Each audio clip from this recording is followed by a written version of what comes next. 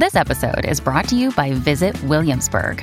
In Williamsburg, Virginia, there's never too much of a good thing. Whether you're a foodie, a golfer, a history buff, a shopaholic, an outdoor enthusiast, or a thrill seeker, you'll find what you came for here and more. So ask yourself, what is it you want?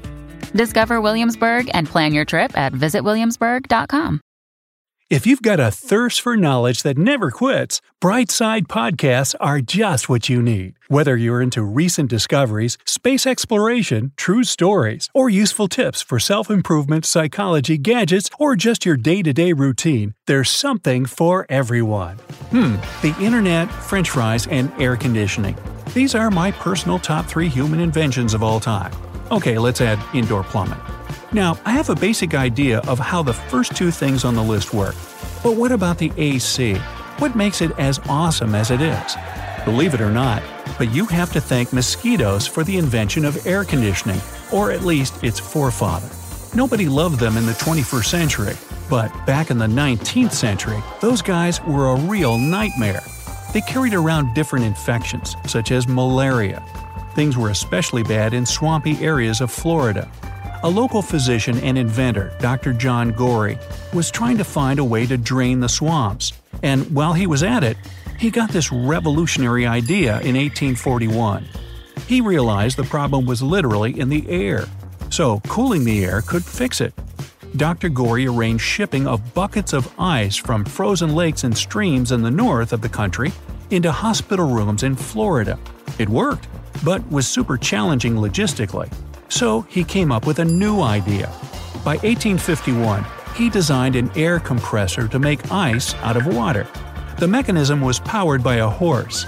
This is how the concept of air conditioning was born. It does have a lot in common with the ACs of today. Well, at least the basic idea is the same. A few decades later, engineer Willis Carrier was helping a publishing company to stop magazine pages from wrinkling because of humidity. He designed the first electrical air conditioning unit with cooling coils and air filters. He used cold water as his coolant first, and then installed an ammonia compressor in his machine. Carrier realized it was not only good for magazines, but to humidify or dehumidify room air as well. He patented the invention and started his own Carrier Engineering Corporation in 1915. Air conditioning made its first mass public appearance at the St. Louis World's Fair in 1904. The 1,000 people in the auditorium definitely loved the idea of comfort cooling. In the 1920s, it became a basic need for thousands of people that rushed to movie theaters to watch their favorite Hollywood stars on the big screen. Discover why critics are calling Kingdom of the Planet of the Apes the best film of the franchise. What a wonderful day! It's a jaw-dropping spectacle that demands to be seen on the biggest screen possible. We need to go. Hang on. It is our time. Kingdom of the Planet of the Apes. Now playing only in theaters. Rated PG-13. Some material may be inappropriate for children under 13. They came up with an unusual solution and decided to modify heating systems to send cold air through the floor vents. But now the lower levels were freezing and upper levels still felt too hot. It required a few adjustments, but in the end they fixed the issue, and Metropolitan Theater in Los Angeles got the first perfect public air conditioning system. It was good enough for public buildings, but still too large and expensive for homes. It took a couple more decades for engineers to design something perfect for private houses. By 1947, they sold 43,000 systems, and now the AC is present in hundreds of millions of homes across the world. Today's air conditioners work on the principles of Carrier's invention, but are, of course, more energy efficient, much quieter, have way better diagnostics and controls, electronic sensors, and are made of better materials. What they do is transport heat energy from the house outdoors. It changes the temperature inside, makes air more humid, and improves its quality. It has 2 basic parts or units, the outdoor unit and the indoor unit. There are 2 possible scenarios. You can have either a room air conditioner or a central air conditioner.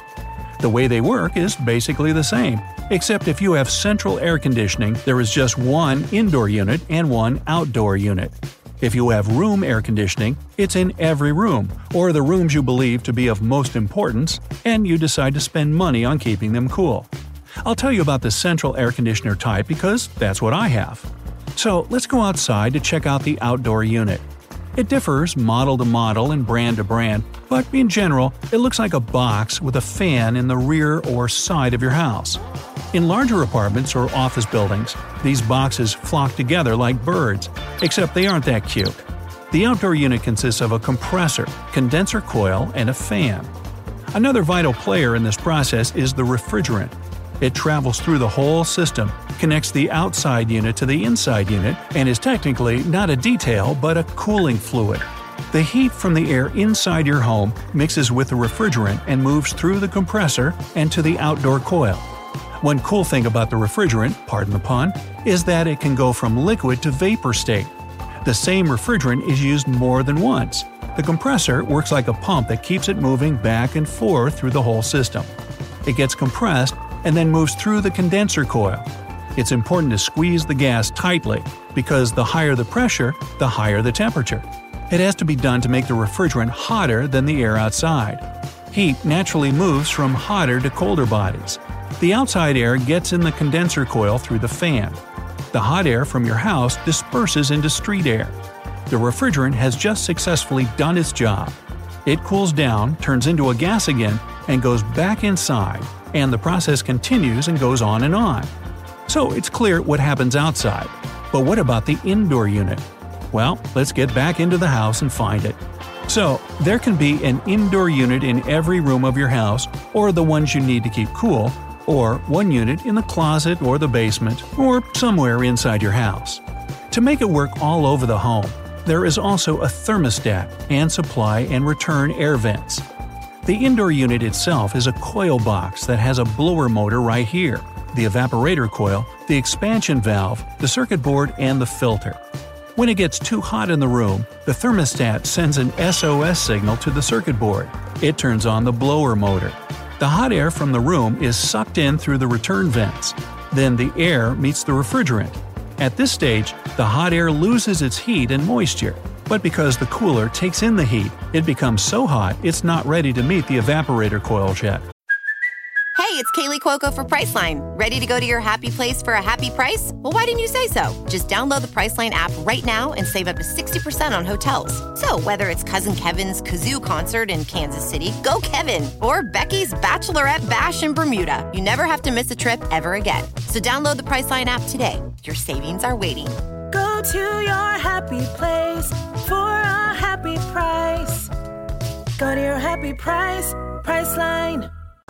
The expansion valve helps it blow off some steam and lose some extra pressure.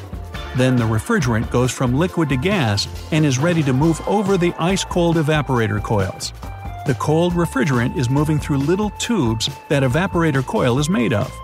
Now let's give the refrigerant some time to absorb enough heat from the indoor air.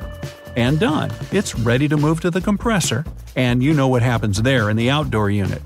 All of this is going on at the same time and in a never-ending cycle.